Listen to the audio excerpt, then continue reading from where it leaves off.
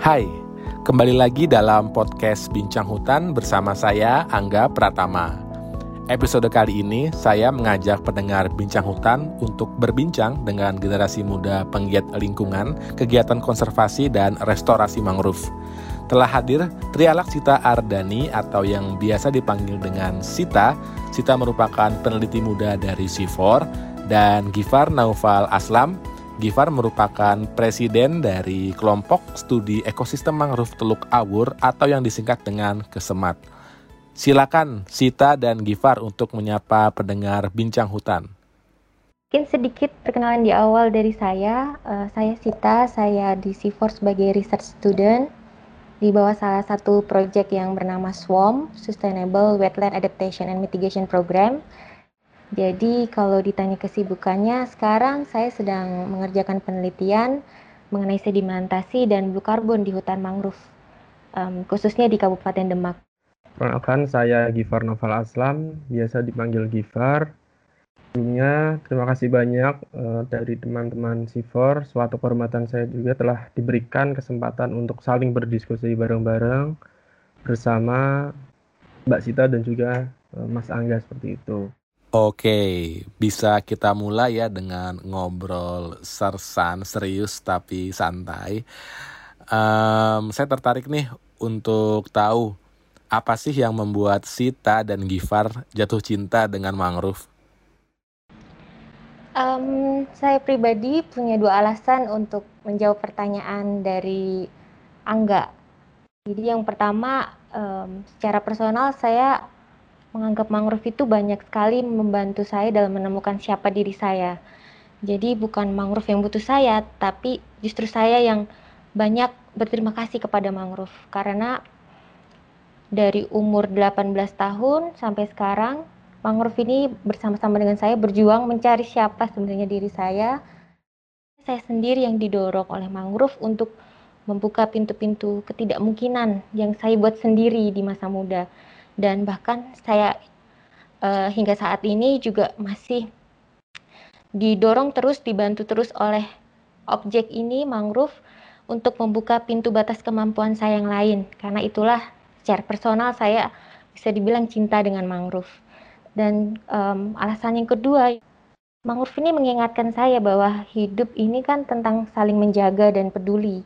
Jadi kalau saat ini kita punya semangat dan upaya untuk menjaga dan peduli kepada mangrove, ekosistem ini juga melakukan hal yang serupa kepada kita. Jadi timbal balik. Oke, Mas Angga, kalau bicara tentang jatuh cinta, mungkin saya bercerita sebelum jatuh cinta dulu ya Mas Angga. Karena background saya sendiri yaitu mahasiswa ilmu kelautan di jurusan ilmu kelautan Fakultas Perikanan Universitas Diponegoro Semarang, di mana di ilmu kelautan tersebut terdapat mata kuliah botani laut Mas Angga, mempelajari mengenai mangrove juga.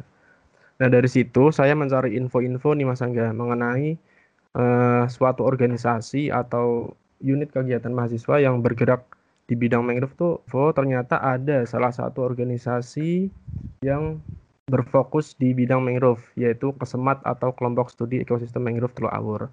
Nah, dari situlah saya mulai mengenal mangrove, mulai istilahnya mengerti apa arti mangrove itu tersebut, kemudian manfaat mangrove itu apa saja. Dari situlah saya mulai tumbuh rasa cinta saya kepada mangrove, ya berkat dengan saya mengikuti Kesemat. Dari Sita dan Gifar, aksi-aksi apa sih yang telah kalian lakukan sebagai wujud cinta kalian terhadap ekosistem mangrove? Jadi kalau dulu wujud cinta saya dengan mangrove yaitu melalui kampanye yang digagas Kesemat, Mangrove for Lifestyle, melalui peran yang diberikan kepada saya, yaitu sebagai Duta Mangrove Kesemat Putri dan Mangrove Max Ambassador. Contohnya, tentu mengajak pemuda-pemudi untuk menggunakan batik bakau, di mana tintanya dari lembah mangrove, menciptakan koreografi untuk flash mob, mengenalkan mangrove kepada adik-adik di sekolah dasar, kemudian ada penanaman, restorasi mangrove, dan kita juga aktif ke beberapa sekolah dan organisasi untuk mengajak mereka bersama-sama peduli tentang mangrove. Dan kalau sekarang cintanya masih sama, tapi wujudnya yang berbeda, yaitu dengan cara berkontribusi dalam mengisi knowledge gap dan pemahaman yang bertumbuh untuk ekosistem mangrove yang berharga ini, yaitu mangrove. Di program kerja Kesemat sendiri, salah satunya itu ada Mangrove Restoration, di mana di situ kami teman-teman Kesemat menggelar aksi hard campaign atau turun ke jalan untuk menyuarakan pentingnya ekosistem mangrove bagi kehidupan masyarakat pesisir, bahkan masyarakat luas. Nah, di saya sendiri periode sebelumnya juga saya menjadi Dumatra atau Duta Mangrove Kesemat Putra, di mana di situ saya mengajar adik-adik di pesisir untuk mengerti apa artinya mangrove dan bisa menjadi suatu ikon bagi Kesemat untuk melaksanakan upaya kampanye, Mas. Baik dari kampanye konvensional maupun non-konvensional. Untuk non-konvensionalnya sendiri, karena Kesemat memiliki jargon mangrove is lifestyle, jadi di Kesemat sendiri mengupayakan mangrove itu dijadikan sebagai gaya hidup. Seperti itu, Mas. Nah, menurut Sita dan Gifar nih, kenapa sih mangrove itu perlu untuk direstorasi? Apakah kondisi mangrove di Indonesia ini sudah sedemikian buruknya sehingga kita harus melakukan perbaikan-perbaikan kepada ekosistem ini? Gimana tanggapannya nih Sita dan Gifar? Ada 3 alasan kuat bagi saya kalau mau bilang kenapa mangrove itu perlu untuk direstorasi dengan cara yang tepat. Jadi dari yang pertama dalam konteks adaptasi perubahan iklim ya, mangrove ini kan adalah sabuk hijau dan dia ada di area pertahanan pertama di pesisir. Jadi ekosistem ini yang melindungi kita makhluk hidup di daratan. Jadi ada mekanisme land builder dalam menghadapi ancaman kenaikan muka air laut yang tidak terhindarkan, karena studi di tahun 2011 oleh Church dan White ada estimasi global mean sea level rise tahun 1933 sampai 2008, di mana nilainya ini sudah mencapai 2,8 mm per tahun. Dan untuk yang kedua, konteks dalam mitigasi perubahan iklim, tentu mangrove punya potensi menyimpan karbon 3 sampai 5 kali lebih besar daripada hutan terestrial di daerah tropis. Seperti yang sudah dilakukan penelitian ini dari Donato et al. 2011. Dan yang terakhir terkait dengan kondisi, Indonesia ini adalah rumah bagi 23% area mangrove dunia. Dan tapi sayangnya banyak ancaman yang terus menggerogoti luasan mangrove ini, baik dipicu oleh alam maupun aktivitas antropogenik. Untuk luasan ini sudah pernah diteliti oleh Giri et al. 2010.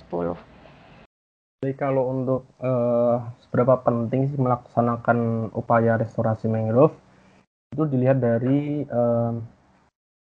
berkembangnya atau melihat dari luasan mangrove setiap tahunnya, Mas. Menurut literasi yang saya baca, Indonesia memiliki luasan mangrove yang luas ya, Mas. Melihat fakta tersebut, tapi upaya atau istilahnya deforestasi, penebangan juga itu suatu hal yang sangat cepat juga. Setiap tahun tuh pasti ada upaya deforestasi maupun penebangan liar seperti itu. Nah, untuk menanggulangi hal tersebut, sebenarnya sekarang ini menurut saya upaya yang paling penting yaitu menyadarkan atau meningkatkan kesadaran masyarakat akan pentingnya mangrove tersebut. Karena apa? Karena memang mangrove kan memiliki banyak sekali manfaat, baik dari segi manfaat fisik, ekologis, maupun ekonomis. Nah, dari situlah Semat sendiri mengupayakan untuk meningkatkan kesadaran masyarakat, terutama masyarakat pesisir, untuk terus menjaga ekosistem mangrove ini agar selalu terjaga dari setiap tahun ke tahun berikutnya. Dan semoga agar kedepannya juga anak cucu kita itu bisa melihat, oh ini mangrove ya, seperti itu, Mas. Iya, ini benar banget nih. Kita harus memberikan pemahaman kepada masyarakat tentang pentingnya ekosistem mangrove ini, nah, terutama dari menjaga pesisir pantai, kemudian potensi dalam menyimpan karbon, mitigasi perubahan iklim juga. Nah, ini terkait dengan kondisi pandemi saat ini. Mungkin kalian juga pernah mendengar kalau program pemerintah yang sedang dicanangkan itu yaitu pemulihan ekonomi nasional dengan memberikan manfaat ekonomi sebesar-besarnya kepada masyarakat. Apa tanggapan Sita dan Gifar akan hal ini? Dan untuk konteks prinsip adaptif pengelolaan lingkungan global yaitu triple bottom lines, ketiganya ini kan merupakan fondasi yang penting untuk mengukur kinerja suatu usaha atau upaya di mana dalam hal ini kita kaitkan dengan pembangunan berkelanjutan. Konsep ini digunakan untuk menyeimbangkan kebutuhan peningkatan level ekonomi dan tetap memperhatikan dan juga memberikan kesadaran kalau kesejahteraan masyarakat dan kelestarian lingkungan itu juga penting untuk dilibatkan sehingga ketemu titik seimbangnya. Dan secara khusus untuk pengelolaan mangrove, keberlanjutan itu sudah pasti jadi prinsip utamanya. Dan untuk ekosistem ini sendiri, fungsi ekologi, ekonomi, dan sosial dia punya, dan sekarang PR utamanya adalah bagaimana menemukan keseimbangannya.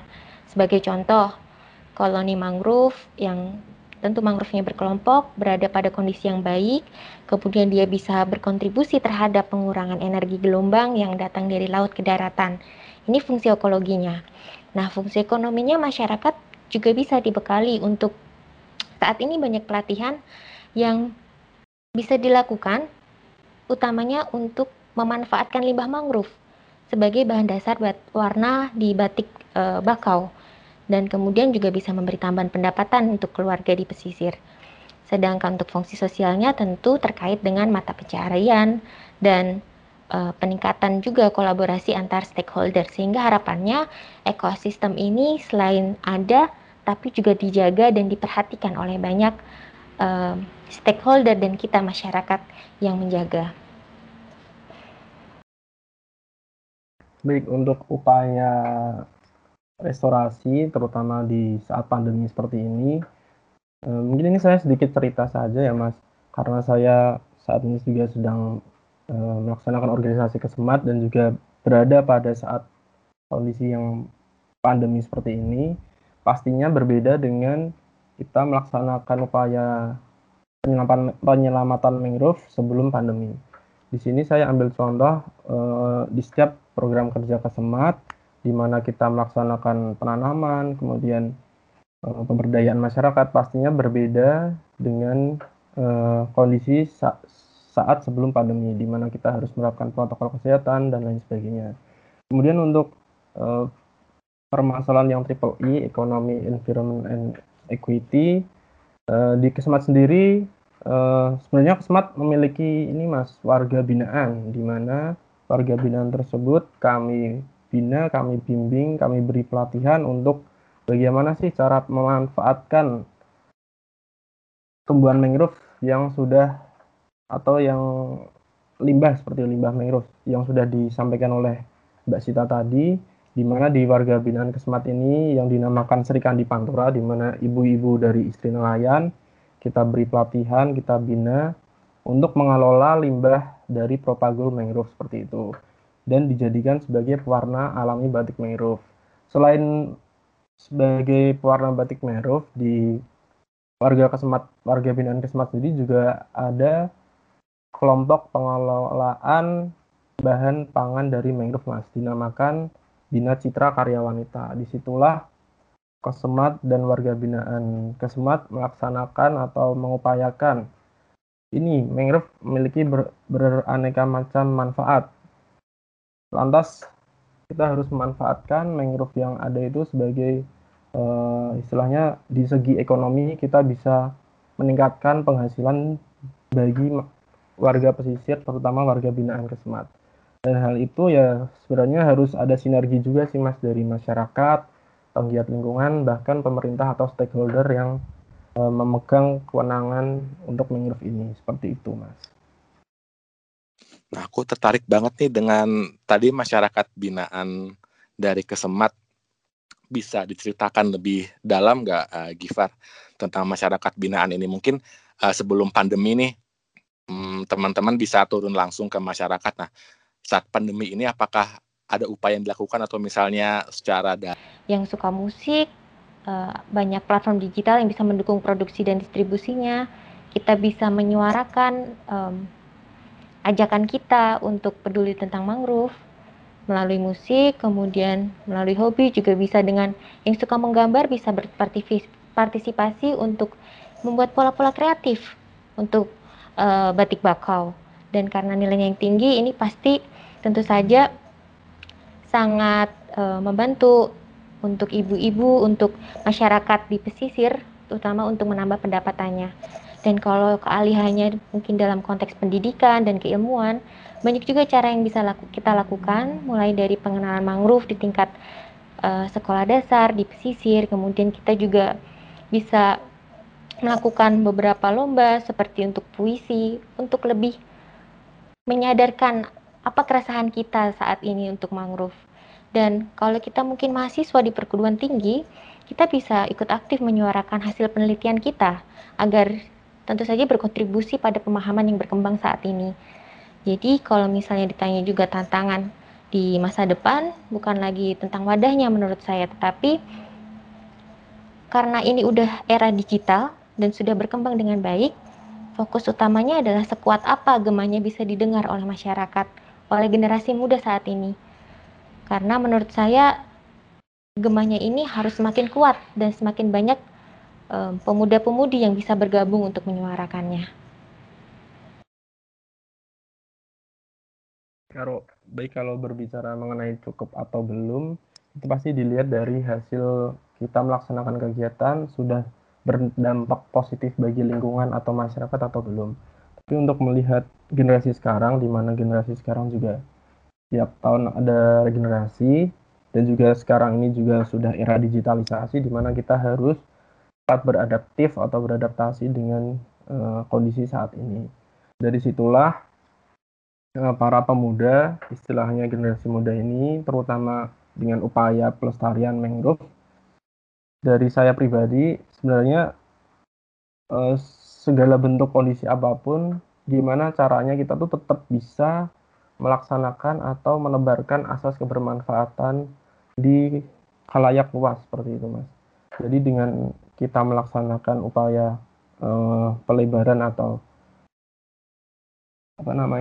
pelaksanaan menebarkan asas kebermanfaatan, menurut saya ya bisa dibilang cukup atau belum sih. Itu nanti melihat hasil juga sih, hasil yang kita laksanakan itu sudah berdampak positif bagi lingkungan sekitar atau belum. Kalau misal belum, ya kita harus terus bersemangat lagi untuk menebarkan asas-asas bermanfaatan bagi seluruh lapisan masyarakat seperti itu. Aksi nyata apa yang akan kalian sarankan kepada rekan-rekan generasi muda Indonesia agar perbaikan lingkungan dapat memberikan manfaat bagi penghidupan, terutama untuk masyarakat di pesisir? Oke, tentu dengan menjaga ekosistem mangrove ya, karena untuk fungsinya kita tahu ada spawning ground, feeding ground, dan nursery ground. Dan dari fungsi tersebut bisa tercipta keadaan baik, habitat yang sesuai untuk ikan, untuk udang, kepiting, dan biota lain yang tentu memiliki nilai gizi yang tinggi untuk dikonsumsi kita manusia. Dan ekosistem ini tentu akan senang tinggal pada kondisi mangrove tersebut. Jadi pada akhirnya akan menambah sumber pendapatan juga bagi masyarakat yang hidup di sekitar mangrove. Selain itu juga sudah banyak produk berbahan dasar mangrove yang beredar di masyarakat seperti yang dikatakan Gifar. Jadi nilai gizinya ini sudah diuji melalui banyak penelitian, jadi jangan worry. Dan sekarang tugasnya berarti adalah untuk meneruskan dan mencari inovasi lain untuk mendorong masyarakat melirik potensi ini. Tentu dengan bekal pemahaman yang tepat, yaitu prinsip keberlanjutan. Sehingga saat memanfaatkan mereka tidak merusak, saat menggunakan juga tidak mengancam keberadaan mangrove. Jadi, finally, fungsi mangrove tetap terjaga secara ekologi, sosial, dan ekonomi. Baik, untuk para rekan-rekan muda semuanya, aksi nyata yang harus kita lakukan untuk saat ini ya, pastinya tetap menjaga existing mangrove yang ada di Indonesia seperti itu. Apabila mangrove itu tetap terjaga, pastinya manfaat-manfaat yang mangrove berikan kepada kita semuanya, baik di masyarakat, baik lingkungan, pasti tetap kita rasakan seperti itu. Ya, contohnya yang sudah saya singgung di atas tadi, di mana Kesmat juga ada warga binaan, pun warga binaannya itu juga bergantung dengan adanya ekosistem mangrove. Dan alhamdulillah mampu meningkatkan taraf hidup warga binaan, terutama di segi ekonomi, seperti itu. Jadi jangan malu, jangan takut, ayo kita lestarikan mangrove di Indonesia ini. Seperti itu. Sudah puas belum dengan kegiatan yang telah kalian lakukan saat ini, yang telah kalian capai? Dan apa rencana kalian ke depannya? Oke, mungkin mendengar kata puas ya Mas, puas atau belum, ya sebenarnya dilihat juga dari hasil kegiatan yang kita laksanakan tadi.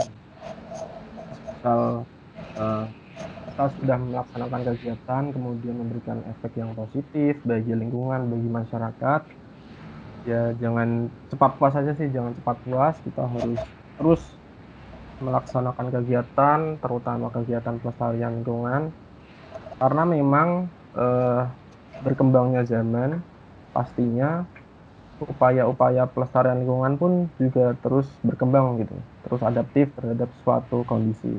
Maka dari itu, pesan saya pribadi mungkin untuk para pendengar Bincang Hutan, jangan cepat puas dengan apa yang kita berikan untuk lingkungan, karena memang lingkungan ini tidak pernah, atau mangrove ini tidak pernah libur untuk menjaga masyarakat maupun lingkungan sekitar seperti itu. Jadi kita harus berikan yang terbaik, berikan yang positif bagi mangrove, lingkungan, bahkan masyarakat umum seperti itu.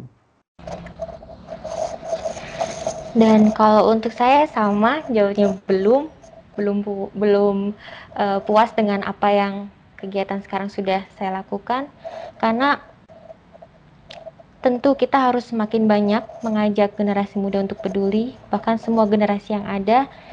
Kita semua banyak bergantung dengan fungsi utama dari mangrove, karena dia sebagai garda terdepan kita. Kalau kita mau hidup dalam keadaan yang aman, kemudian banyak yang bisa kita lihat, dan kita tetap terjaga, maka kita harus menjaga mangrove. Dan kalau ditanya untuk rencana ke depan, tentu fokus utamanya saat ini saya adalah penelitian pada ekosistem mangrove, sehingga yang ingin saya lakukan adalah menyampaikan kondisi real yang terjadi saat ini ke khalayak luas, terutama untuk menggaungkan semangat restorasi. Dan kalau di konteks ini berarti fondasi berupa ilmu tentu penting untuk mengetahui alasan kenapa kita harus resah, kenapa kita harus bertindak, dan kenapa harus semangat untuk memperjuangkannya. Jangan setengah-setengah seperti yang dibilang Gifar. Jadi secara pribadi, kalau boleh bilang, cita-cita saya adalah menjadi jembatannya antara fakta yang saya temukan di lapangan, bukti-bukti, dengan aksi nyata yang diperjuangkan oleh teman-teman seperti di Kesemat, anak muda, untuk lebih didengar lagi ke masyarakat luas dan para pemangku kepentingan. Bagaimana kalian melihat upaya restorasi yang telah dilakukan? Dan untuk Kesemat sendiri nih, sebagai organisasi keilmuan mahasiswa, bagaimana sih kalian mengembangkan ilmu pengetahuan yang kalian miliki? Kalau dulu saya masih 14, mungkin 14, 15, 16, saya masih punya pemahaman yang minim, dan banyak kegiatan restorasi yang kami lakukan bekerja sama dengan organisasi lain, atau mungkin ada kolaborasi dengan sekolah atau lain sebagainya. Nah, untuk saya sendiri, kalau boleh jujur, ada kelemahan, mungkin kurang ada, bisa dibilang survei, apakah iya di sini sudah tepat, atau minimal ada literatur yang kita pegang. Oke, kita yakin untuk menanam di area ini, kita memonitoring. Nah, itu mungkin hal yang perlu ditingkatkan lagi sebelum akhirnya kita melakukan restorasi di area tersebut. Untuk ilmu-ilmu yang memang disampaikan ke Kesmat, pastinya kan Kesmat juga memiliki alumni-alumni juga, di mana di setiap alumni pastinya juga ingin menebarkan ilmunya untuk menurunkan ke generasi sekarang. Dengan adanya itu, teman-teman Kesmat juga pastinya sudah istilahnya tahu kalau semisal di suatu wilayah tersebut cocok gak nih ditanam rhizopora ataupun avicennia. Tapi untuk yang diterapkan sekarang ini memang kami selama periode 1 tahun belakang ini memang kami melaksanakan penanaman rhizopora di wilayah Mangkang. Namun kami juga tidak lupa untuk melaksanakan monitoring, di mana biasanya kami melaksanakan monitoring pada saat acara Mangrove Restoration. Di situ kami melaksanakan monitoring 1 bulan setelah penanaman.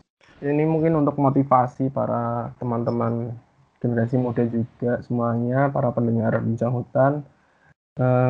Manusia memang sebagai khalifah di bumi ini, di mana memang sudah sepantasnya manusia hidup berdampingan dengan alam dan melestarikannya.